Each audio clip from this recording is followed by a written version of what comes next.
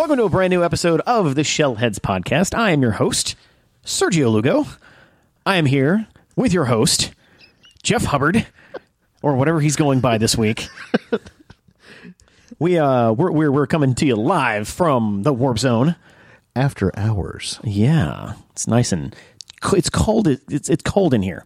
Not super cold, but it's the winter. Yeah, like winter has finally caught up with our southern region. There you go, southern region for like the next probably 3 days, right? And then it'll be back up to like 75 degrees. Gonna get bipolar again and go crazy.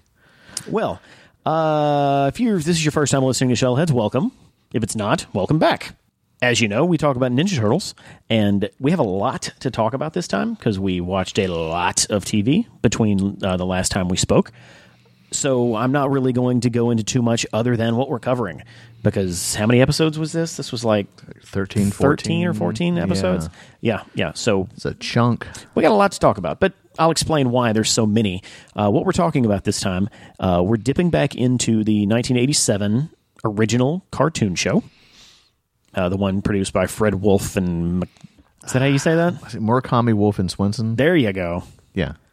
And season 3 is real long. We discussed this last time that we actually talked about this series. It's like 40-something episodes, right? Yeah, like 42, 47, something like that. Yeah. And I didn't want to be talking about season 3 for 6 years on this podcast.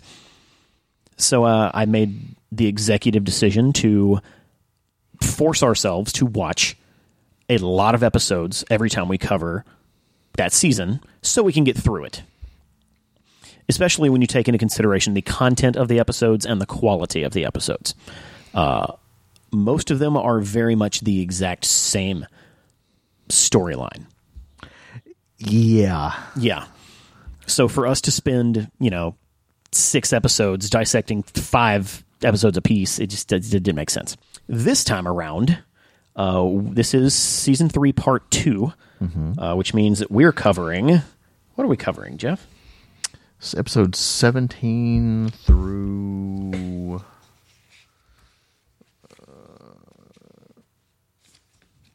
He's flipping through his book of notes. Copious notes. 17 through 33. Wow. Okay.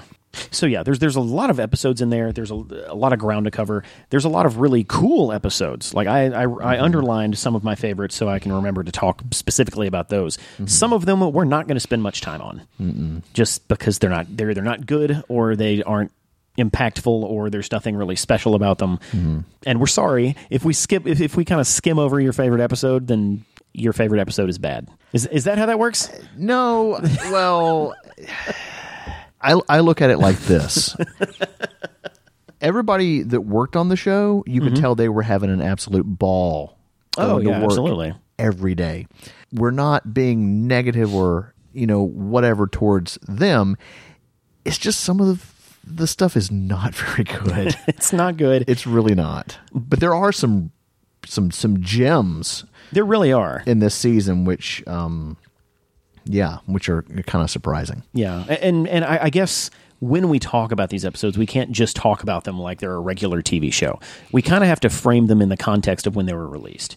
Obviously, it was in late 1989, so 30 years ago. 30 years and a couple months, actually. Like these episodes specifically aired from October 17th to November 8th of 89, which means they were airing it every single weekday with brand new episodes. To think about the work that it takes to create a cartoon that has to be aired brand new every day for a month and a half, or in this case, it ended up being like 3 months straight of just brand new episodes. And when you look at it by today's standards, I mean, you just blow through way too much. There's so much content. Because they could have, they ran for like 9-10 years, 10 seasons? Could have roughly gone for 20. But yeah. Every single weekday, these stories popped on the television, and kids watched them. I watched them. I think when they were being produced, the idea was we got to get these on the air so they can get into rotation. Because when they weren't airing new episodes, they had reruns in the hopper. Yeah, which is how I saw a lot of these certain episodes over and over again, which kind of became my favorites of the season. So most of the reruns and the like the rewatches for me came from VHS. I did have a lot of the VHS tapes as a kid, which kind of rolls into my next topic before we break down the episodes. I have been feverishly, okay, maybe that's not the right adjective, but I've been buying a lot of old VHS tapes of Ninja Turtles off of eBay. And most of them you can get pretty cheap, like $8 here, $5 here, 50 cents. It depends on the one that you want. Yes. Yeah. But some of them are strangely expensive. Like some of the later ones that had like a short ship, they're like $15-$20 a piece. And I'm like, you realize you can get this on DVD for nothing. Yeah. But there's just something about hit and play and seeing the tracking adjust the screen, Are the hipsters driving up the prices of the You know what? Let's blame the VHS hipsters. tapes? Yeah, let's blame the hipsters. Yes. So I've been buying a bunch of these VHSs, and this was the first time I actually sat down and said, I got to watch these old episodes. Let me check them out on VHS. And that was an adventure because I still have I have a VCR. Threw them in there.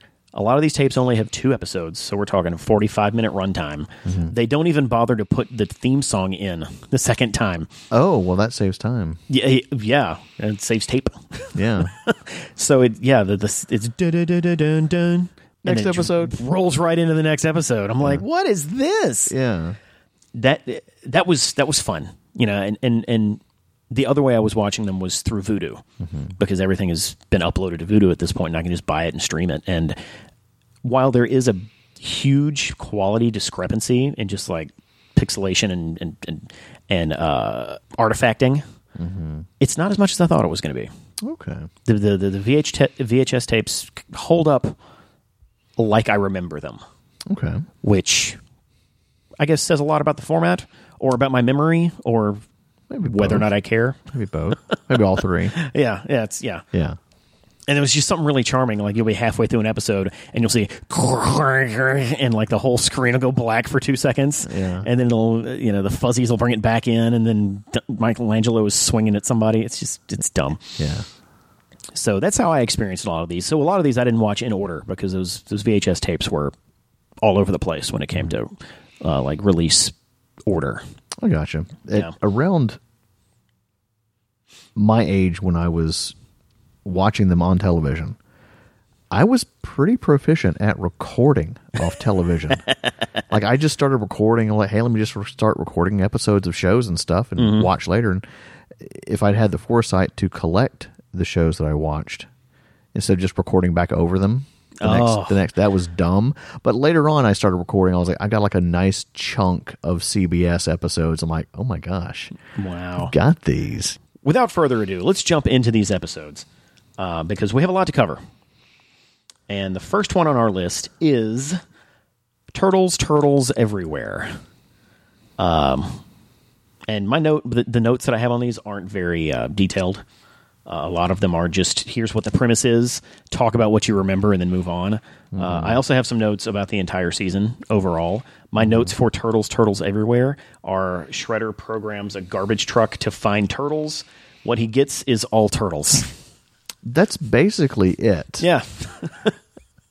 He's trying to get, of course, the turtles, and he ends up getting All the turtles. And this is not the first time that he's tried to reprogram technology. Right. He did with that other, like that weird computer that had like the face that looked like something out of Tron, which was pretty cool. Yeah. But this has like this like weird, it's called dump 1000. I'm like, okay. The eyeball comes out and is like talking to April, and I was like, okay, this is really weird. This is one of the episodes that falls into the formula of first 5 minutes, we find out what Shredder's plan is. We cut to the turtles having a good old time in the lair. They find out what Shredder's doing. Cut to them not using weapons and beating the Shredder. April's like, thank you, guys. Cut to credits. Like, that's the whole episode. I think this was a conservation episode, actually, because the turtles are kind of like living like they've got junk trash all over the lair. Kind of, encourages them to clean it up.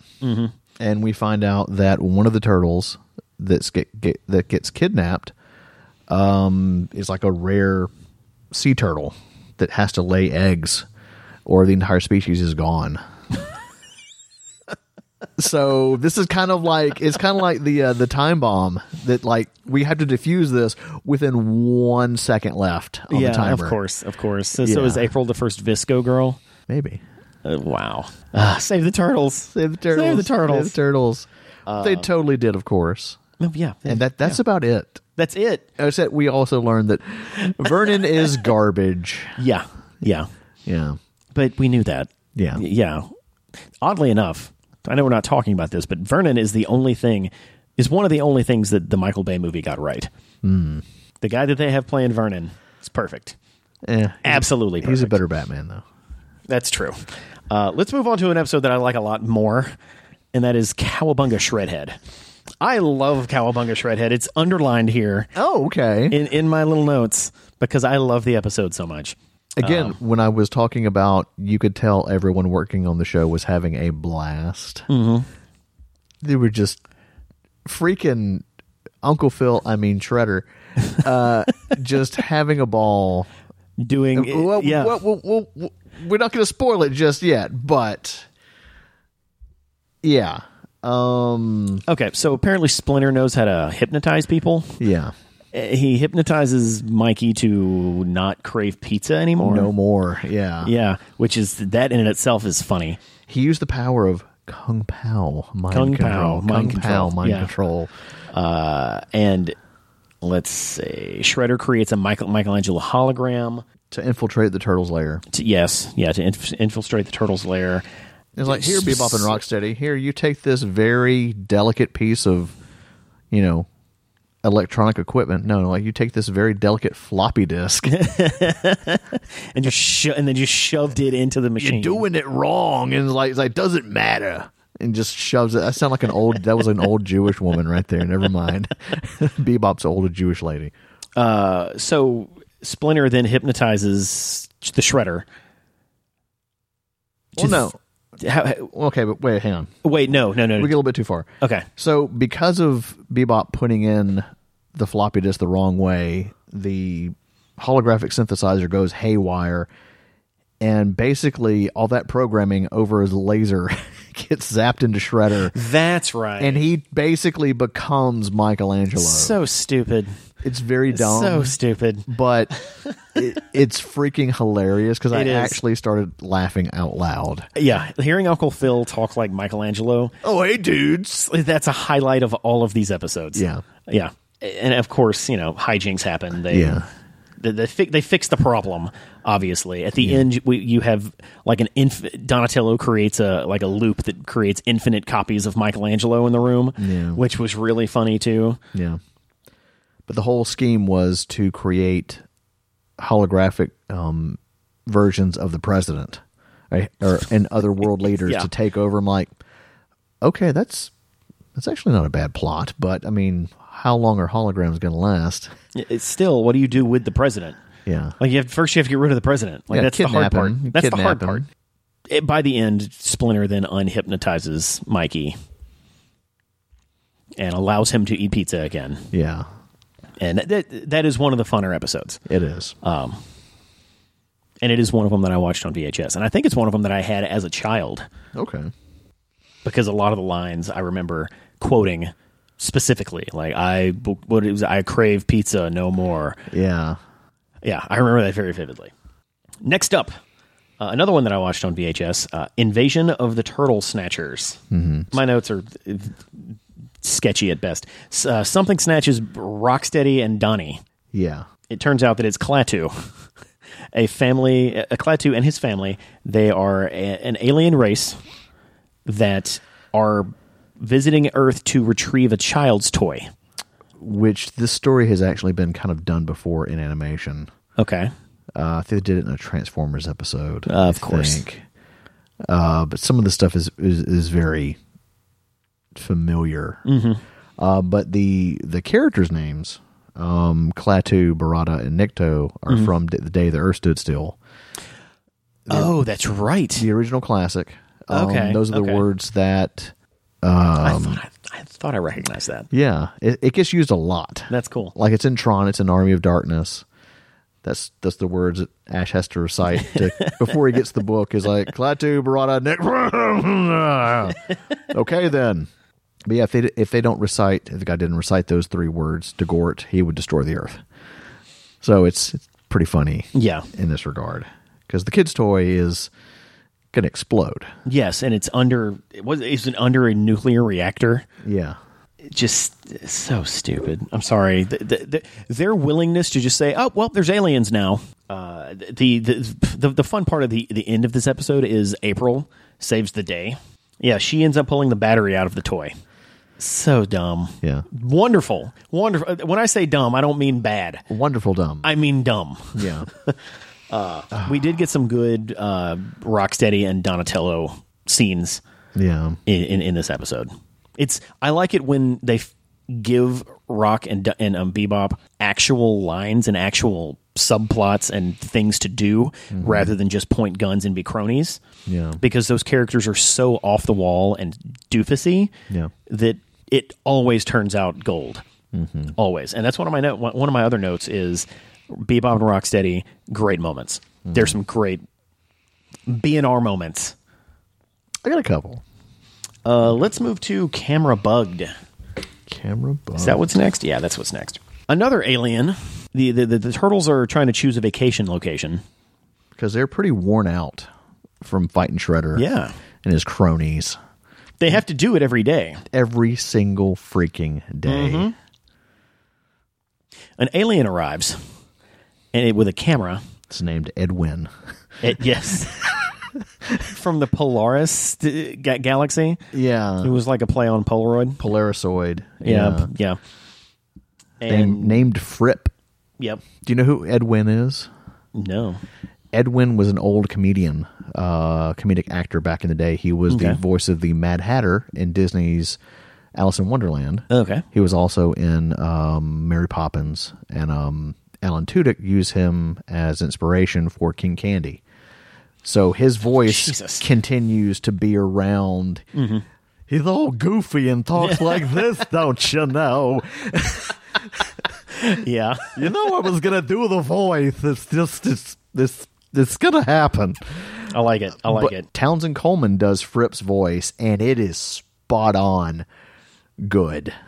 Okay. Like, I figured that there was some sort of reference they were going for with that guy's voice. Yeah. And he kind of looks like him a bit as well. Cool. Well, let's see. This alien is on Earth taking pictures of things. As he takes the pictures, the things disappear, and that's basically the plot. He takes he ends up taking pictures of the turtles and Shredder, and well, they find out that Shredder and Krang found out a Polarisoid has come to Earth. And so they're like, hey, we need that technology. So, and this is a good moment. This is one of my favorite. This is a Bebop and Rocksteady moment. So Shredder's disguised himself as a hot dog vendor. He's not very disguised. And it was like, here, try this Earth delicacy. And it's like, here's a corn dog. And then it's like, hey, we need to commemorate this moment. We need to get your photo with 2 typical Earthlings. And he opens up the door. There's freaking Bebop and Rocksteady inside the hot dog cart. Not only are they committing dozens of health code violations, were they just sitting in there with the meat? Yeah, it's gross. It's not a real hot dog cart. So he tricks Fripp into getting a photo with Bebop and Rocksteady, and they just get sucked into the camera. Yeah. It's like, oops, oh well. Oh, look, and now we have the camera. I remember, by the end of it, the camera that April was using got swapped with the one that Fripp was using. Yeah. That was a weird episode. I forget how they get out. All of them eventually get sucked into the camera, and they have to fight their way out. I know that, and but how do they get out? It's amazing. I don't remember. Yeah, I don't remember how they got out. It's like, oh, magic. Because he took pictures of everything. Yeah. Like he took pictures of a tank. Buildings. Yeah. I didn't write that down, I don't think. Yeah. Yeah. In the end, I think Fripp gets them out. Yeah. I think. Let's move on. Let's move on to Green with Jealousy. Green with Jealousy. This is... I almost underlined this one because it's ridiculous, and I like ridiculous. But in this one, Krang needs power, so he's going to steal it from a submarine. That makes sense. Yeah, a nuclear submarine. Mm-hmm. That sub was huge. It was the size of Spaceball 1 from Spaceballs. The thing was ginormous. Well, it was a nuclear sub. Of course it was. Huge. Look at the Titanic. Somehow, this also turns into a love potion episode. Yeah. There's all kinds of wrong with that. Yeah. And I'm going to go there. Kind of. Shredder puts a love potion on a pizza and conveniently feeds it to 3 of the turtles. The only one that... Bebop and Rocksteady did that. Well, it was the Shredder's plan, though. Yeah. Yeah, he was... Yeah. Like, hey, go to this pizza parlor, spray all the pizzas. Yeah. And then wait for the turtles to show up, because there's only one pizza parlor in New York City. And... There's a couple, but they only just go to that one. Yeah. Yeah. They eat it, and the only turtle that does not get potioned was Donatello. Yeah. Which is convenient, because he's the only one smart enough to figure out what's going on. Yeah. The potion was to make them fall in love with the first woman they see, which happened to be who? Irma. Of course it was Irma. Wah, wah. Why not? Like, that's perfect. Yeah. It's perfect. It couldn't be April. It couldn't be a random woman. It had to be Irma. Yeah. That writes itself. Oh, it does. It absolutely writes itself. So the other 3 turtles spend a large portion of the episode fighting over Irma rather than fighting the Shredder. Mm-hmm.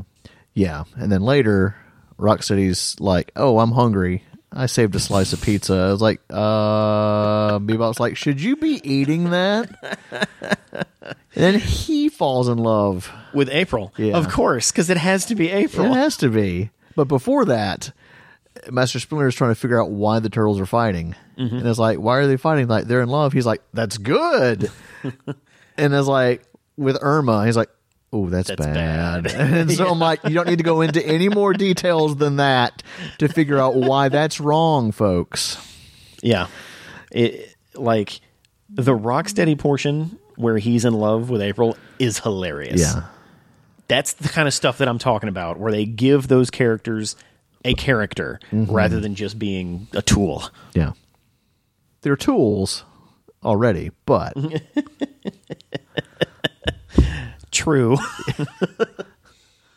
So that was a fun episode. I really liked Green with Jealousy. Yeah. There was a lot of... I found myself determining whether or not an episode was good based on the quality of individual moments. Mm-hmm. Because the quality of entire stories just doesn't work right in this scenario with all of these episodes that rolled through this season. Mm. Okay. So, next one. Return of the Fly. This was a packed episode. Yeah. This is the return of Baxter Stockman. And it's really one of the first ones where we see a reoccurring character like come back or even come up. Mm-hmm. A lot of these episodes have brand new characters or characters we've never seen before that we expected to show up. This is one where, hey, Baxter's still a thing, remember? Go buy his action figure. I still got him somewhere. Let's see. He shows up kind of like a ghost-looking... Oh, that's right. Like a force ghost. I actually had to go back and read like synopsis of previous episodes to find out why he was a ghost, and it's because he was trapped in Dimension X. Okay. Yeah, I was like, well, how did he get there? And he's in between dimensions. He was in between dimensions, and he had to grab like a lightning rod, and it got struck by lightning, and where there was no rain and at all. Boom, he's back. Yeah, I was like, okay, well, that's an easy MacGuffin. Yes. No, you're right. This was a packed episode because the Rat King shows up. Yeah. It's like, why is the Rat King in this episode? Why not? Well, they need to get water for the Technodrome because it's going to overheat. I was like, really? Really? It's always something small that the Technodrome needs every time. Like every time. All the plots are all the same, Jeff. Yeah. It's kind of crazy. So they're going to tap in. They're going to get into the sewer, tap into the reservoir, whatever. That's right. And of course, the Rat King lives in the sewer. Yeah. And turtles are walking around trying to figure out what's going on. And Baxter ends up kidnapping April. Yep. And then while their turtles are looking for April, they find the Rat King. And they actually enlist the Rat King's help because he likes April. Like, she has really nice fur. I mean, hair. I'm like, what? It's so weird. Did they just say that? What? So he's actually not half bad in this episode. Well, the Rat King has always been kind of this weird, like, he's not an anti-hero, but he's not like a full-on villain. He's like a weird hobo. He's yes, that's what he is. Oh, hey, guys. He's a weirdo that kind of wants to be left alone, and when you don't leave him alone, he gets you back. And he's like, hey, is that a pizza? Yeah, yeah. Like, yeah. Oh, I can't remember. I should have written all the terrible pizzas, like pineapple. Oh, there were a lot of really bad pizzas in this run. Pickles and peanut butter, custard, yogurt, ice cream, licorice, whatever. I don't know. Oh, Then there's a freeze ray. yeah, they have freeze rays. People at Rocksteady like, forget them. Use freeze rays. Why not? Yeah. Yeah, and there's a lot of bad tracking in these episodes that I watched. Lionsgate did not do very well with correcting that issue at all. Yeah, no. No, Lionsgate's job was to get these things out the door. Pretty much. So they could cash in on the license. Like, Yeah. that's... Yeah. I mean, And it took... How long did it take them to release all the DVDs? It took them 15 years? something like that, yeah. Yeah. And then now you can buy all of it for like $37. Yeah. But that just think about that for a minute, folks. 192 episodes, I think, Yep. for $37. Mm-hmm. That ain't bad. And I'm an idiot over here buying them 2 at a time for 15. Yeah. Woo! This is one of those episodes I don't even remember how it ended. I think they got flushed That sounds right. back down. I watched this one on VHS.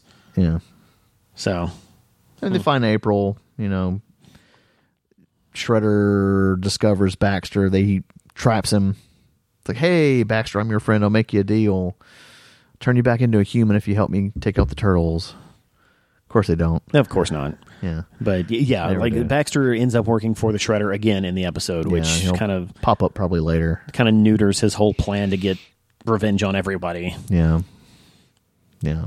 Baxter was never a good bad guy. He was a smart crony. Mm-hmm. That's his job. Yeah. What's next? Ooh-wee. I'm gonna say this is probably my favorite episode. I regret not underlining this one. 'Cause Yes. Yeah. No, well, I'm gonna go ahead and put stars next to mine. Yeah. Yeah. This episode is Casey Jones, Outlaw Hero. And I, honest to God, never saw this episode as a child. Really? Now, I've seen it, since I got the DVDs and whatever and whatnot. But the Casey Jones action figure, I did not know where that... Like, I knew he was a Turtles character, but I didn't know the context. Yeah. And this was before the movie came out, so I really didn't know the context of the action figure. After watching the movie, I was like, oh, this must be the same character, blah, blah, blah, blah, blah. Mm-hmm. I actually still have his figure. I don't know... I don't remember how I got him, or like what context. I was like, oh, that guy looks cool. I'll take that. Yeah. Yeah. Yeah.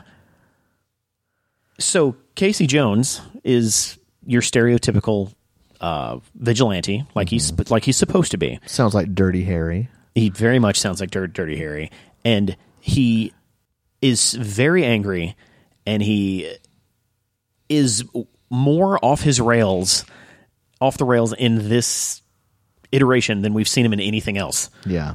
He's a psycho. Mm-hmm. He's a goofball. Let's see. What was the words? Oh, Donatello called him a ding-a-ling. Okay, I don't remember that. Yeah. Yeah, he said, quote, "What a ding-a-ling." And I wrote it down. Was that on VHS? Yeah. That you watched? Yeah. No, that one I didn't see on VHS. Okay, no. I'm going to have to rewatch that. Yeah. This episode is cool because Casey is such a... This is a violent episode. Yeah, he was just tearing everything up. Yeah.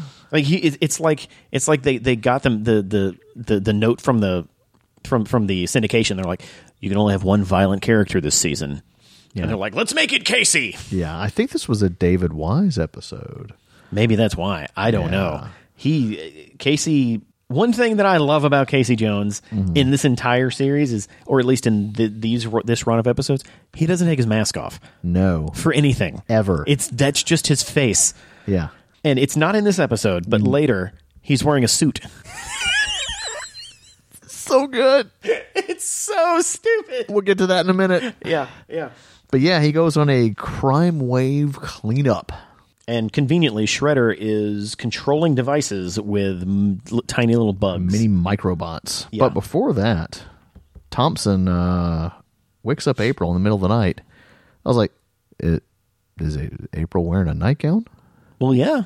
She's not like, going to sleep in her jumpsuit, Jeff. Hey, sometimes they do that. You sleep in a jumpsuit. In animation, they do that because animation, it ain't cheap. I would love to see a version of the Turtles where, like, they call Michelangelo at midnight and he wakes up and he has to put his shell on.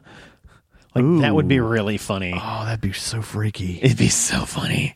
Because they don't come out of their shell. No, they don't. Unless they want to go on tour. Yeah. I'm going to give you that. So Casey and the Turtles, specifically Casey, beat the crap out of some machines. Like everything from toasters to ovens to everything. Like vacuum cleaners. And it's a opportunity for there to actually be some pseudo violence in this series. And you get some moments with Raph, like I'm really starting to dislike this guy. Oh yeah. So you get a couple of little moments there that hint towards the original origin of the character. Yeah. Yeah, like the last note that I have on this is the Turtles fight a giant knucklehead. Oh yeah. Which was actually piloted by Krang. Yeah, the back and forth is really, really good. Like that split scene where April's like, why don't they do this? And then it cuts to Raphael. I'm like, well, why don't you try doing it? It was great. Yep. There were some good fourth wall breaks. This is probably the best episode of the season so far. Yes. Like this is probably, and this is the one that I remember watching so much of in reruns. That and the Corporate Raiders from Dimension X. I actually loved Corporate Raiders from Dimension X. We're getting to that. We're getting to that. Those are my top two. Krang doesn't come to the surface very often. No, he doesn't. When he does, it's a big deal, folks. When he does, it's a big deal. Yeah. He came to the surface to pilot this knucklehead, and of course they get defeated by the Turtles and Casey. But that's one of the better episodes of the season, absolutely. Mm-hmm. And I don't know if they put extra resources into it or extra effort into it, or just they wanted to do the Casey Jones character some justice. Mm-hmm. Animation looks a lot better too. Yeah, it's solid. That episode is solid. It's very solid. Now, from a very solid episode to a very not solid episode, Mutagen Monster. But we have kind of that CBS style looking models. Like the animation was pretty good in this one. Okay. The CBS season had that consistency of animation where it all kind of pretty much was uniformed. Like it looked like the Turtles actually looked, instead of puffy and fat, they looked pretty muscular and kind of streamlined. So that the animation in this was pretty good. But the story was just garbage. It's kind of bonkers. Just bad. But I don't know. I kind of liked it. Not as much as the Casey one, but it was a typical... The animation was good. That's fine. But it's interesting that you can say that about this episode, considering the animation in the rest of the season was hot garbage. It was. Yeah. It really, really was. So it's hard for me to look at that and be like, oh, positive. It's like, well, it's the exception that proves the rule, Yeah. Yeah, I'm not sure why they put all the money into this episode or whatever company. I'm sure they had multiple teams. Again, every day. So they had to have had multiple teams doing all of this. Yeah. And you can tell almost from scene to scene in a lot of these that the same dude wasn't animating the Turtles in scene A versus scene B. Right. And I'm not even talking about your occasional, this turtle's the wrong color. They just don't, in a lot of scenes, they just don't look right. Yeah. Like the proportions on their faces differ from scene to scene. Mm-hmm. But that's the kind of stuff that would happen in the 80s. Like, it wasn't about making a quality product. It was about making a product for kids. It was specifically this one because of the sheer amount of popularity and the sheer amount of we had to get as much in your face as possible. Yeah, we had to get as much... Yeah, we had to get as many episodes out there as we possibly could so we could monetize everything. And they did. Yeah. And it depends. It does differ. Like Thundercats was very consistent. Silverhawks, Transformers, until you got to the Korean, when they went to Korea. But again, when you're looking at 192 some freaking episodes, Yeah. 40 of which came out in 1 year. Yeah. Yeah. Where Thundercats was super, super consistent. And I think a lot of those people went to work for Studio Ghibli. Oh, Which is very significant. But that, I digress. You did, Jeff. Yeah, but you get the point I'm trying to make, folks. Mutagen Monster. I don't even want to talk about this one that much. Shredder causes a chemical spill at a train station that creates mutagen on the ground. He's trying to hijack. They need to hijack the train to get the chemicals to make mutagen, so they can do whatever. Mutagen is. They have no trouble finding mutagen crap any other episode. Yeah. Actually, bring some foot soldiers along. Yeah. It mutates a cow into this weird, crazy mutagen bull thing. It was a bull, huh? Or was it two bulls? It was one bull. Into a giant. Into this giant, weird, multi-horned bull. Yeah. Well, that split itself in half. Well, they're two cows or two bulls, whatever. A lot of these episodes, I don't feel like they were high-making. This one, it would not surprise me if they were on some drugs when they wrote this episode. Just saying. I'm not accusing. I'm just saying. It would not surprise me. There is a moment in this that's like one of my favorite Raphael moments. Okay. they're trying to they're trying to wrangle the bull away from town and stuff like that, and they're on the cheapskates, which was a nice little touch, and they zoom through a hedge, and Raphael's like, "Where's the beef?" Oh, there it is. One of my notes here is cow puns. Yeah, because it was dozens of cow puns. Dozens. Almost every line at one point was just a cow pun after a cow pun after a cow pun. Donnie ends up using an atom smasher. Basically, he ends up using an atom smasher to destabilize or to stabilize the mutagenic whatever and cure the cow of its ailments. Pretty sure they had to put those cows down because you can't use that beef. No, you can't. Yeah. Yeah, I didn't like that episode. There was some fun stuff in it, but just Let's go to a much better episode. Corporate Raiders from Dimension X. This one I have underlined absolutely. I have a pretty beefy note section. Okay. Well, then let me go through my notes because they're not beefy. Sure. Kidnappings in New York City. Possible. The turtles were gonna opt out. They were like, not our problem until they found out that it was gonna possibly cause a pizza shortage. Yeah, from the Behemoth Baking Company. Yeah, it's gonna cause a pizza crust dough global shortage. Like, that's it. Now they're playing dirty pool and hitting us where we live. Yeah. So the turtles tap Casey for some help, which was a cool like addition. I don't see that Casey was really necessary. Like, I mean, why not? It was cool, but it's not like they couldn't have done that with someone else. No, they couldn't, because you don't know his face. Period. Nobody sees his face. Fine. Yeah. Fine. Yeah, I'll like April, she's too recognizable. Irma, she doesn't have the chops. Vern, of course you don't know his face, because it doesn't show his face. Ever. We talked about that. Ever. But we get turtles in disguises again. Of course. I love when turtles are in disguises. Construction workers. Yeah. With beards. That makes me happy. Yeah. I love that they were on stakeout. Mm-hmm. That's pretty cool. I'm like, hey, we're undercover. Yeah. Guys, don't pay attention to these big green construction workers. I was like, man, you guys got to get more sun. I love the names of these corporations. They're staking out the incredibly huge corporations. What? Yeah. The incredibly huge corporations are one of the ones that hadn't been hit yet. And then they get hit. And then they have to go, there's like the itty bitty corporation. Okay. Yeah, that's right. And, man, it's hard to remember all these details. Yeah. That's why I made a lot of notes. And so the turtles get their shells waxed by the corporate businessmen. Yeah. And they're like, okay, we need to rethink. And so, like, let's go to the Russian pizza room because, pizza's big in Russia. Why not? Yeah. And they're like, oh, we need Casey. Of course.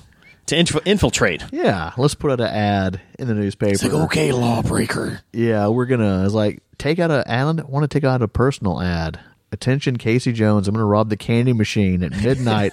Blah, blah, blah. Try and stop me. I'm like, It's very specific. How do you know he reads the newspaper? Well, it worked. It worked. Of course it did. The turtles clue him in. It's like, hey, it's like people are getting kidnapped. Like, oh, those are the biggest crabs in the city right now. My dirty Harry voice is not very good. Yeah. He's like, I'm in. So Casey gets in. He infiltrates it. Yeah. He's dressed in a fancy suit. And a hockey mask. With his golf bag. I almost tracked down a screenshot of Casey Jones wearing a suit and a hockey mask because I laughed out loud when I saw that. Yeah. Long story short, Casey, or we find out that Shredder is behind the whole thing. Yeah. That's where the episode falls apart for me. Yeah. Because up until the third act, we did not know who the shadowy figure was. Mm-hmm. And I was excited at the prospect that this episode didn't have Shredder in it. Yeah. Because every other episode had Shredder in it up until this point. He's taken over the company of Octopus Inc. Yeah. Which is a great name for a company. Yeah. Octopus Inc. That's so dumb. Yeah. So good. Yeah. Yeah, and all the people who are brainwashed, they can be unbrainwashed by getting them wet, which seems really inconvenient considering they're all going to shower at some point. Or if they're under mind control, don't shower. So now you just have a bunch of stinky businessmen? Yeah, pretty much. And businesswomen. Yeah. Equal opportunity. Stink? Yeah. I don't know. Yeah. It was fine. It was fine. Yeah. We get Bebop and Rocksteady in business suits. That too, man. Yeah, that's fun. Whenever they wear costumes, dude. Yeah. It tickles my fancy. Yeah. But yeah, I'm going to agree with you on that because I would have liked to have seen something a little different. I like when they go after like mobsters or whatever. Mm-hmm. One of the better episodes. Probably the best. I don't know about the best. My top two are Casey Jones and Corporate Raiders. So the two with Casey. Yeah. All right. Okay. Yeah, because I've watched those so many times. I think I either recorded them or they just played so much. They've just been ingrained in my mind. Okay. And we had a wacky, terrible retro catapult. Like, it'll work this time. No, it won't. No, it won't. So where Donnie, all of his stuff doesn't work. Actually, I'm going to take this moment now to go to one of my notes about the entire season or entire run. This was the first real run of television episodes where we saw action figures and accessories come out of it. Mm-hmm. You mentioned the cheapskates. Yeah. You mentioned the what was it that the garbage can launcher thing? What was it called? Retro catapult. The retro catapult. That was an actual action figure. Knucklehead. The Knucklehead. Casey Jones, of course. Mm-hmm. A couple of the upcoming episodes that we're going to talk about had characters that turned into action figures eventually. Mm-hmm. There was one other one. Oh, that the toilet seat thing that they poured ooze through, and they were going to kill Michelangelo with it later in the season. The Flush-O-Matic torture device. There you go. Yeah, that thing was an action figure or was an accessory. Like they're really starting to learn. If we put these in the TV show, kids we can then sell them to people later. Yeah. Oh man. Let's talk about Pizza by the Shred. What a time to be alive, Sergio. I know. I love the art for all those toys, by the way. All the boxes and stuff was great. Pizza by the Shred. I underlined this one because I was really, really happy with the idea of Shredder becoming a pizza man. Oof, but again, health code violations. So, again, really bad idea, but... very bad. Secretly a really good idea? Yeah, he's like, Bebop and Rocksteady are rolling around in their skivvies on the meat. Oh, why not? Yeah. Ugh. So, Michelangelo accidentally gets a job working for the Shredder, who has opened a pizza place to capture the turtles. But the turtles already had money. We blew our money on other stuff. I'm like, how do you have money? Yeah. What do you even do? They get an allowance from April. That makes sense. Or people flush money all the time. Yeah. We get to see the car, the Neutrinos car. Yeah, the Star car. Is that what it's called? Star Cruiser. Star Cruiser, that's it. Yeah. And he used the Star Cruiser to deliver pizzas. Wasn't finished. It didn't have air brakes. Nope. Donnie wasn't finished. Air brakes. He wasn't finished working on it. April ends up delivering a pizza to the Rat King. Like this episode is bonkers. My note here says super weird episode. It is super weird. It's really, really. It has everything from the Star Cruiser to Rat King to Shredder owning a pizza place.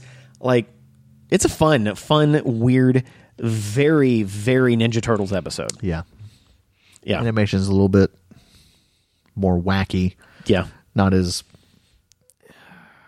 I want to say, the greens were darker. Not as, like, light in some of the previous episodes where we were just like, oh man, this is just so bad. But it's getting a little better. Yeah, again, they're not making these TV shows for 35, 40-year-old men. So I guarantee you as a 6-year-old, I wasn't like, oh, those greens are wrong. I think I questioned it. I'm like, why does the animation look weird? I didn't at all. Maybe. At all. I think I had those questions. Let's jump to Super Bebop and Mighty Super Bebop and Mighty Rocksteady. I didn't take many notes on this one. Okay, so Krang creates the Mesmerizer. Mesmerizer. Oh, yeah. To turn people into zombies, basically. Yeah, turns people into mindless drones. He also creates Bebop and Rocksteady robots. Because the other ones can't do anything right. That is correct. Yeah, this is another weird episode. I didn't like this one nearly as much. Yeah. With an episode title like Super Bebop and Mighty Rocksteady, you would just assume that they'd be like superheroes or superpowered, but that's what I thought. But it's not. They're robots, and that's not nearly as interesting. Mm-hmm. We do get some good scenes with humans acting like babies, and humans acting like animals. Yeah, including the one and only Shredder. Yeah. So we should have seen that coming. Yeah. I don't know if you saw it coming, but when it happened, I was like, oh, yeah, duh. Yeah. Of course we're going to see that. Go get him, Uncle Phil. Yeah. You know, what's funny is, like, you know, we keep bringing up Uncle Phil, but in some of the episodes of Fresh Prince, when he's pissed off at Will. Oh, yes. You can hear the Shredder. He's the Shredder. He's just the Shredder. Oh, my God, this is great. Like, to be fair, if this was a Fresh Prince of Bel-Air podcast, I would be calling him the Shredder. Yeah. Yeah. Like, just to be clear. Yeah. Yeah. I got to get all those box sets. Yeah, I don't have much to say about that one. It was perfectly fine. Yeah. Of course, Bebop and Rocksteady break the Mesmerizer. Pieces fall out. It's not doing what it's supposed to do, and so, you know, you get Mighty Bebop and Super Rocksteady. Super Bebop and Mighty Rocksteady, sorry. Yeah. And, of course, they screw up. Of course. And, of course, they end up winning in the end. The Turtles end up winning in the end, of course. Yeah. Are you seeing a pattern here? Yeah. Like every episode. Very formulaic. Very, very. Let's jump to one of the more interesting episodes, Beware the Lotus. Yes. This one is actually kind of cool. Yeah. It's got some ninja stuff in it. It's got some decent character development with one of the turtles. Mm-hmm. Shredder or Krang brings in a replacement ninja to basically replace the Shredder because the Shredder's been a chucklehead for 3 seasons at this point. Mm-hmm. And it's a girl ninja named Lotus. Yeah. And her calling card is to leave a lotus blossom. Mm-hmm. Like whenever she does some ninja stuff. Yeah. And she's pretty proficient, you know, especially coming off of, you know, the failure that is the Shredder. Mm-hmm. There's some real heavy Karai vibes coming off this. Yeah, and Karai didn't come out until like the 90s. So Lotus came before. If I'm not mistaken, Karai didn't show up until City at War. Karai did not show up until City at War. That is so correct. Lotus came before. So I'm wondering if maybe there's some inspiration. Maybe for Karai. I could be mistaken, but it really feels that way, especially given, you know, that the one-on-one with Leo. Exactly. And her. So yes. Her first appearance was, I'm looking it up, number 53, City at War in 1992. Ooh, yeah. So this was a good 3 years before. Yeah. And it's odd that you point that out, but you're right. Like the character development I was going to mention is Leo. Like Leo kind of gets flirty with her. Yeah. He's like, join us. Like, you're cool. We can totally, like, hey, we can ninja together. What up? Your sword skill is pretty good. Yeah. Hey, girl. Yeah. I like them swords. Hey, girl. And that's a side of Leo, or just a side of the turtles that we don't ever see. Not at all. Like, at all. Especially not in this cartoon. Mm-hmm.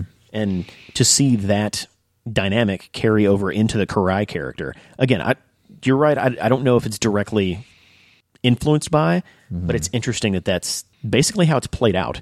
Yeah. In a lot of other mediums. Yeah, I mean, you especially see that in the 2012 CGI Turtles. Yeah. Yeah. There's even a bit of it in 2000, like in 2K3, if I remember correctly. Yeah.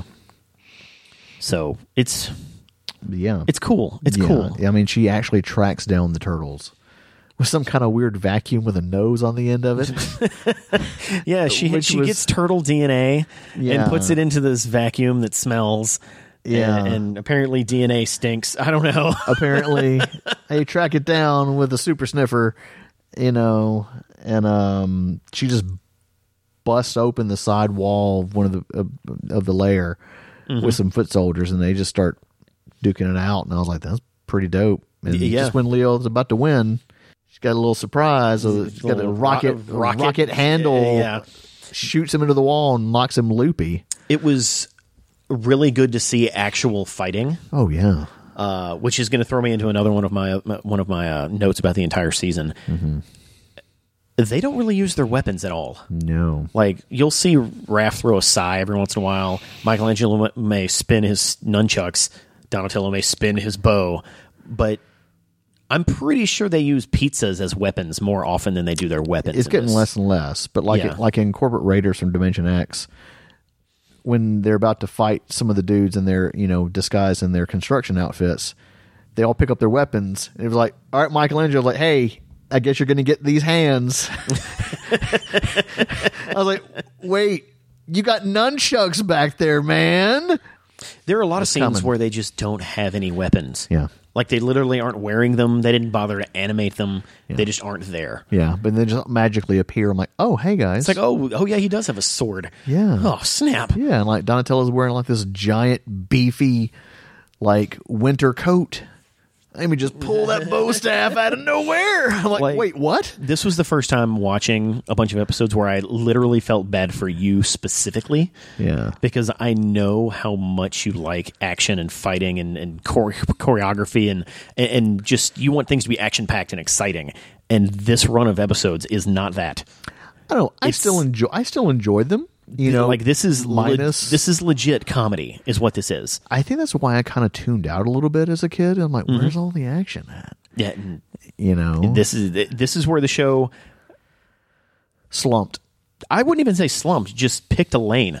The lane that it picked was not action packed. It was, let's be really funny and try to get these kids giggling so they'll bug their parents to buy stuff. We're talking 14 episodes where nothing. There were full episodes where they did not use their weapons. Yeah. Which is bonkers. It is. Parent groups, man. What else do you have to say about Beware the Lotus? I really dug this episode. Like you said, there's, they tried to do something a little different. And then it just kind of goes back to normal after that, which I would have liked to have seen more character development. Yeah. I kind of want Lotus to come back as a character. I don't think she ever does. I know. Like I want Lotus to show up in like IDW or something. Yeah, like just out of nowhere. It would be great. Yeah. That would be great.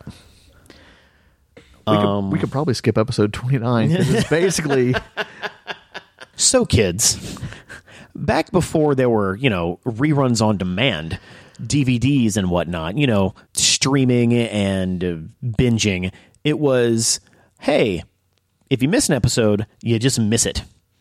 And in a lot of cases, if you missed some episodes, a TV show would have a clip show where they put all their funniest or most impactful instances into one, and they weave it together with the characters telling a story, right? And that's what this was. It was the turtles just telling a story about stories that have already happened to them. And it was a lot of people saw it as very lazy, which it was, but it also had a point. Yeah. Because there were no reruns, or there were reruns, but they weren't like scheduled. It's not like, if you missed episode 27, tune in on Thursday. Episode 27 will be back. No, it's this episode's on now. Yeah. Okay, cool. And there was no going, popping down to the Walmart to buy the DVD. It just, you missed it. So right. clip shows were justified. Now, if a show did one today, it would be very questionable, and it'd be like, why are you doing this? Yeah, no. Yeah, clip shows are dumb. Yeah. So let's just skip this one, unless you have other notes. Well, I mean, it's basically, oh god, it's the whole plot of this one was just dumb. It's called Blast from the Past, basically recycled footage. Shredder plans to use these sacred scrolls against the turtles and resurrect. He was the creator of the Foot Clan, right? Shibano-san, founder of the Foot Clan. Yeah. And through all this, Splinter basically loses his memory. It's a flashback episode. They're trying to make him remember who he is. And oh god, even your notes are boring. Even my notes are boring. This episode basically reminds you, hey kids, the first 5 episodes and the animation of the first 5 episodes are way better than this one. Yeah, that those flashbacks really told on this season. It did. It really did. It did. So basically it ends with Splinter kind of remembering like the only true master of the Foot would know the Curly maneuver, which is basically you find out that the Shredder is no match for Three Stooges style. And that's it. I love Three Stooges, but that was dumb. Yes, that whole episode was... Yeah. Let's wash our hands of that and move on to a much better episode. Yes. Leatherhead, Terror of the Swamp. Yes. Voiced by the amazing Jim Cummings, I guarantee. Yes. This was the debut of Leatherhead. Mm-hmm. And we find out that he was a turtle, or not turtle. Leatherhead was a turtle, folks. You heard it here first. He was a gator. In the swamps of Florida. That was mutated by the same mutagen that changed the punk frogs into punk frogs. Yeah. And who comes back in this episode? The punk frogs. Yeah. Like, hey, we were just talking about you guys. It's a weird departure for the Leatherhead character. Yeah. I love the sound effect when he transforms. I was like, I like that sound. Oh, I don't remember. It's kind of fun, yeah. It's kind of a weird, metally tinge to it. It's fun. I love sound effects. Like the Leatherhead character in the original comics, which we're actually going to talk about next episode, I believe. He wasn't Cajun at all. He wasn't. He was super smart. He was related to the Utrum storyline. Like the only thing that they took from the original character was he was an alligator. He was huge, and the fact that he was mutated, I guess. Like that's it, and his name. Yeah. So, but I do like where they went. The having him be a Cajun gator makes complete sense. Yeah. And I like that they created him in an area where he's not always going to be there. He's not going to be like the Rat King. He's going to be like, hey, I'm down here, guys. Yeah. No, he's in Florida. Like they could literally have another television show where the punk frogs are the main characters and Leatherhead is their shredder. Kind of surprised we didn't get a punk frog spinoff. That's Yeah. Whatever. Yeah. My notes here: set in the swamp, turtles find Fountain of Youth, which is really weird. Very bonkers. Yeah, that's weird. April and the turtles end up in Florida, and they end up in quicksand, and they are Leatherhead's trying to capture them. The Shredder and Krang are trying to enlist him to join their cause and get the turtles, and it's like, okay, sure, why not? Yet another episode where Shredder was unnecessary. I agree. There was no need for Shredder to go to Florida. It's like, ooh, work on his tan, I guess, or get more youthful. And actually, I take that back. I don't take it back. No, he was useless until the end when we got to see Baby Shredder. Yeah, like Baby Shredder makes the episode completely worth it. Yeah. It was a boom boom. Yeah. Now, Rocksteady, it's your turn to change the diapers. Oh, and we find out exactly how old April is. 28? 28. And she feels like she's old. Like, Yeah. She's like, "Ooh, let me jump in that fountain of youth." Huh? she's been in the new action news game for a while, so it ages you. Apparently. Yeah. Hanging out in the sewers. It's not good for the skin. Got no wrinkles? Yeah. So I really like this episode. Just because I like the Leatherhead character. I like the change of scenery. I like the punk frogs. I got his action figure. Now, his action figure was like not proportioned right. Like he was kind of low to the ground instead of like straight up. Like they chose to make his character Frumpy. not frumpy. Not frumpy. Humpy? No. No. Like instead of a biped, Yeah. they made him a quadruped. Yeah. Which I think that was so they could fit him in the package. Maybe. I would have liked to have seen. Oh, you know what? Probably NECA will make one that's accurate to the show. Oh, that would be nice. We getting those. That would be really nice. As we get Metalhead coming, like, come on. Let's go ahead and move on to Michelangelo's birthday. Yeah. This is a pretty well-worn type of story. They use it in several shows and stuff. You know, oh, he's so happy. It's his birthday. Nobody remembers, so he gets angry and he leaves. Yeah. And they've done that so many times throughout the 80s. It's funny because speaking of someone whose birthday is actually today, that's me. Hey. I hope people don't know it's my birthday. Like anybody who put stuff on my timeline today was like, "Happy birthday," I deleted it. I was like, nope. I don't need any unnecessary attention. Facebook Stop it. quick. Oh, no, Jeff. dang it, no. Mikey leaves the team. Because his turtle brothers are like, Yeah. They pretend to not remember that it's his birthday, which makes me wonder, how do they know what their birthdays are? Yeah. That doesn't make Whatever Splinter tells them. canonical sense, because when Splinter found them, they were already hatched. Yeah. So unless they knew, it just doesn't make sense. Yeah. So, Well, on that day, they instantly mutated into humanoid form. not the same day. They didn't take that. Yeah. In this show, it is. They hatched and then mutated immediately. Well, I guess if you go off their mutation day. Okay, but then they would all have the same birthday. Well, that is true. Yeah, exactly. It doesn't make any sense. Oh, I got a headache. This made me scratch my beard unnecessarily.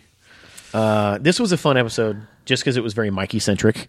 Yeah. Shredder was trying to retro-mutate all of them, which apparently is retro-mutagen spray. Yeah.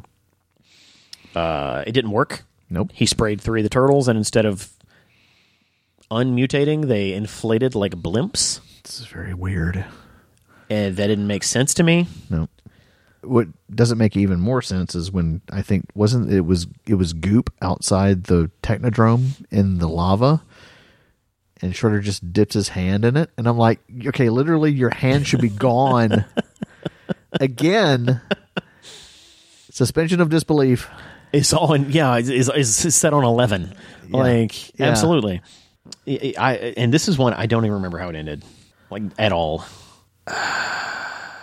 Neither do you. I just watched it today. Yeah, me too. Yeah. I just watched this one today, and I got the ADD. It after the 3 turtles inflated, I was like, all right, I'm done. Oh yeah, no. Yeah, I'm done. No, I got it. They can't figure out how to get them back, and Master Splinter just happens to have this magic box with like 3 little things in it. And I'm like, what is that? And he's sitting there like doing some chant, and like the balls start floating, and like they're shiny and glowing, and they fly around the 3 turtles and turn them back to normal. And then like, what was that? Mothballs. I'm like, how does that? Anything will happen if you believe it to happen, or whatever. And I'm like, okay, I remember that now. What? Yeah. Oh, come on. So when in doubt, Yeah. just mumble some Ninja Mystic stuff. And let's talk about Usagi Yojimbo. Yes. I don't know if I've said this before on the podcast. I know I've said it to you. Don't do it. I'm not a fan. And why are you not a fan of okay, let's just take a look at this. Why are you not a fan of a rabbit brandishing samurai swords? I have no issues with that with the you know, that idea or that theme, or him even coming from a land of animals. Like all of that seems cool. We call it Lanimals. Lanimals, yeah. That's so stupid. I don't think they've ever done anything interesting enough with his character in the crossovers for me to care. Okay. And this episode is very much that is very much the case. Like, other than just introducing where he came from and who he is, the rest of the episode has nothing interesting in it. Nothing. And, you know, I've very recently read all of the crossover comics. I've, you know, rewatched some of the stuff just trying to find out, like, where's the disconnect here? And I think the closest to liking it that I ever was the 2K3 crossover. Ooh, that was dope. Yeah, that one actually, you know, delved into what who Usagi Yojimbo is. But other than that, it's just meh. Yeah. And also I don't think I like Stan Sakai's writing style. I don't know, because he did a whole IDW like long story, and the entire time I was like, can this end? I'm just not into it. I'm allowed to not be into it, Jeff. Well, you are. You're not now. Now, to emphasize, folks, you're not hating on it. No, I'm just not into it. Or not just you know. Yeah, we're not saying it's bad. It's just some people can't get into certain things. Right. And that's fine. Yeah, that's fine. I don't inherently hate the idea of a samurai rabbit. I just don't like the execution. So yeah, well, I mean, it's fine. As for this episode, we get some cool stuff though. We did get some pretty cool stuff. Not much of it made sense, but we got some cool stuff. Like, I like how they got Usagi into the universe through the transdimensional portal that just is sitting in Donatello's living room. It's like, oh, hey guys, by the way, I just whipped this up. That's a good impression. I like that. Yeah. Good job. Yeah. Well, that was the off-sounding Donatello, who happens a couple of times, which is not. This one's actually a little better. Yeah. Than some of the previous ones, and the guy's Bebop is not bad. Yeah. Shredder is trying to teleport stuff from Dimension X, like he do. We get a General Trag for a second. In there. I was like, oh, dude, he's he's gone. I do miss General Trag. Yeah. Then they end up going to a mystic animal guy. Yeah. Who is old friends with Splinter. What's his name? Obento-san? It's like bento is like a lunchbox. That's true. Yeah, bento box. Let me have a bento box. I was like, Bento-san. What? Obento-san. I was like, okay. Yeah. Why did they go to that guy again? Okay, so basically Shredder is he's teleporting the foot soldiers all over town.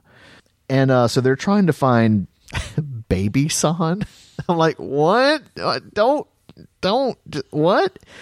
And we find out that it's this giant freaking dragon in this cocoon. Yeah. That they have to like take and throw into a smokestack. But before that, we get, Usagi used to the real world and like, hey, what's this? Hey, what's that? One of my probably my favorite part is when the foot soldiers surround them. Oh yeah, and Usagi just lays waste to these dudes. He cuts a soldier in half, cuts their head off. I mean, you see it. I'm like, dude. Yeah. I don't remember that. And I'm like, that's nice. And eventually Leo does the same. He chops a soldier's head off. I'm like, ooh, why don't you ever do this when there's not other impressive ninjas around? Why can't we have more of that?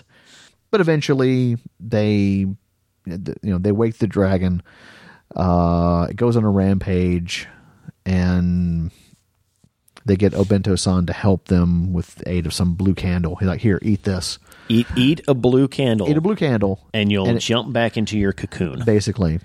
And Usagi can't get back home, so Obento-san decides, hey, I'll look after you, which was pretty cool.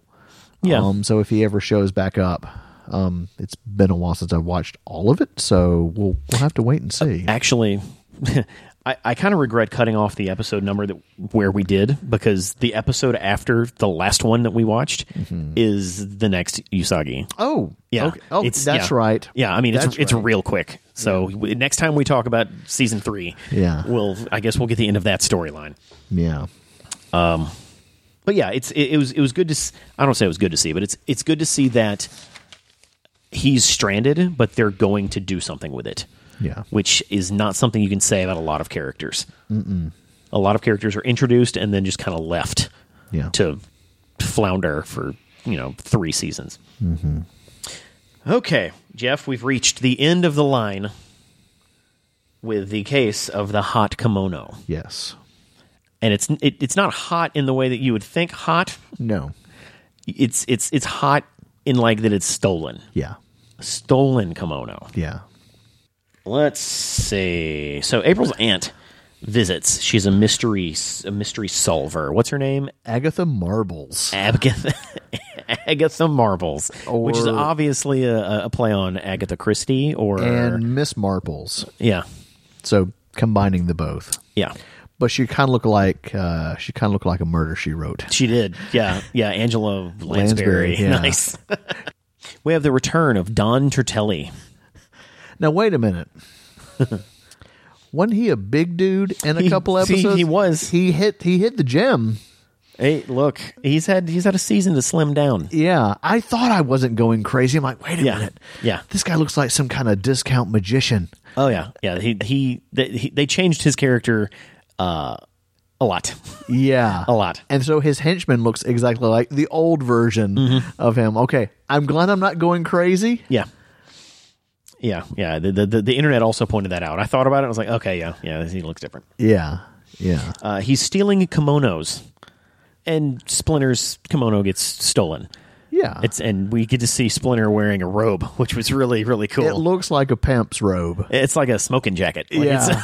Like it's like, oh, hello, April. It's like, hey, ladies. It's like, Sorry, my kimono's being cleaned. would you like some sushi? So Miss Marbles is on the case, She's on the case and she hasn't lost him yet. and she uses really cunning detective work Yeah. to track down where who has the kimono, why they have the kimono, blah blah blah blah blah. It's very kind of seat of your pants, like, oh, look what I found. Yeah. But the bites on this indicate that the person who bit it was 6'2", like just using very Law and Ordery, just hacky Sherlock Holmes. Yeah, just Hokum. bad. Yeah. Yeah. It's not. If you don't have a trained eye, it may just like garbage to you. Yeah. This pizza crust has been on the floor for 3 weeks. So I was like, We track down Don Turtelli and get the kimono back, only to find out he was stealing them because one of them was said to have a rare map in the back of it. And wasn't it Splinters that had the rare map in the back of it? yeah, led to some secret treasure. Yeah, that Miss Marbles had already gotten and had already found the treasure, Yeah. Yeah. rendering Don Turtelli's search completely moot. Yeah. But we go back to his very strange hobby Oh, torturing people with... of tickling By people, tickling them. tickling their feet. You have to. Again, he's a gangster. You can't have him just torturing Yeah, people. yeah. Which was really odd. I was at a convention in Dallas, and there was a YouTube personality named Black Nerd Comedy, or Andre Meadows. Yeah. He was dressed as Don Turtelli, Nice. and he had a giant feather. Nice. The last thing I want to note about this episode is... Miss Marbles doesn't have a clue about pizza? No Shredder. Oh, it's good. There's no Shredder. The first time. Yeah. The very first time. Oh, yeah. No Shredder. Yeah. I don't know if the whole season was like I don't remember the first 14 episodes well enough to say that he wasn't in the first 14. There wasn't one he wasn't in, but he absolutely was not in this episode, and it was refreshing. Yeah. And I think a lot of the CBS season episodes, he's not in a lot of them. Yeah, and he shouldn't. He can be the main bad guy, but he's Cobra Commander. He's freaking Megatron. He's Skeletor. Although Skeletor wasn't in every single episode of He-Man. But yeah, it gets a little old. We want something a little bit, jazz it up. Something fresh. Yeah, make it fresh. And that's part of the reason I have that one underlined. Like, it was nice seeing the Turtles having to deal with other characters, other situations. Not, we have to take over the world. It's like, no, this guy was literally trying to find a map. Yeah, and that's cool. Like I said, tickle people's feet. Yeah, yeah. I had a note on bad animation. Like, there was a lot of just bad. Yeah. Really bad animation. Quick, fast. Get this episode out. Actually, no, that's it. That's it for my notes. Yeah, that's about it for mine. We have about 14 more episodes left. Right. And I apologize for having us go through all of these episodes, but in the end, it's going to be next time on Shellheads. We are covering Tales of the Teenage Mutant Ninja Turtles. Sweet. It is the companion book that Eastman and Laird worked on with the Mirage team that was supposed to be kind of run concurrent with the regular book, like the regular, ongoing. And it kind of got off the ground. They ended up doing 7 issues, which is not even that's about a year's worth if you're releasing them every other month. But it took, all of them ended up being delayed, and it ended up being, I think it ended up being more trouble than it was worth. But we're going to go over all 7 of Tales Volume 1 is the best way to refer to it. Instead of starting City at War, because that's really the next major Mirage undertaking. I'm excited. I wanted to get the Tales out of the way because there's a lot of important things that happen. This is where we meet Carnage, Leatherhead. It's where we get another adventure with Savante Ramiro and Renette. Like, the Rat King comes into play in Tales Volume 1. So it's got some really important things that we need to cover. Like, we should have probably read these by now, considering how important these characters are. Well, we have a nice smattering of stuff kind of spread out. We do. But when I saw it, like, in my list of episodes to do, I was like, oh, we should do that. Yeah. Because we're starting to talk about characters like the Rat King. Like, we need to know where that dude comes from. Yeah. What he's all about. It's not just some hobo. Yeah, not some hobo who has a lot of pets. Likes weird pizza toppings. He's like a male cat lady. Oh, yes. Except he has rats. In the meantime, where can we find you, Jeff? As always, Sergio, you can find me at the Warp Zone Arcade in the Crossgates, Brandon area, Mississippi. We host regular tournaments. We do birthday parties. We're always getting new games. I like to go kind of against the norm and get different, interesting, and unique ones that people would not normally play, and it's turned out pretty well. Like, hey, this is a pretty fun game. I really like it. We're also adding new games to our original arcade lineup for our Neo Geo cabinet. We have tons of fighting games, lots of other different types of stuff coming.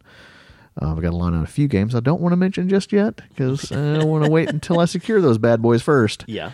But let's just say I'm excited. Yeah. Come out and join us. We're here for the video game community, and you'll have a great time. Cool. Typically, here's where I step in and talk about Reality Breached. I'm not going to. Not this time. Follow Shellheads on Facebook. We have a Facebook page now. If you just search Shellheads, it'll come up. Yeah. We're also on Instagram. I posted some stuff to our Instagram, Jeff. Oh, nice. Yeah. Nice. Look at me. I feel like a child. I need an Instagram for Warp Zone. So yeah. So follow those two. And if you're feeling froggy, follow me on on everything. Like my username on everything is Lugo, Liugeaux. That's on Facebook, Twitter, Instagram, Snapchat, Xbox Live, PlayStation Network. You might be able to find me on some sort of Nintendo stuff that way. Like that's my username across the board. Steam, that's my Steam name. Yeah. Yeah. So, Game with Sergio. yeah. So check us out. Tune in next time. We'll be talking about comics. Until then, I'm Sergio. I'm Jeff. And we're Shellheads.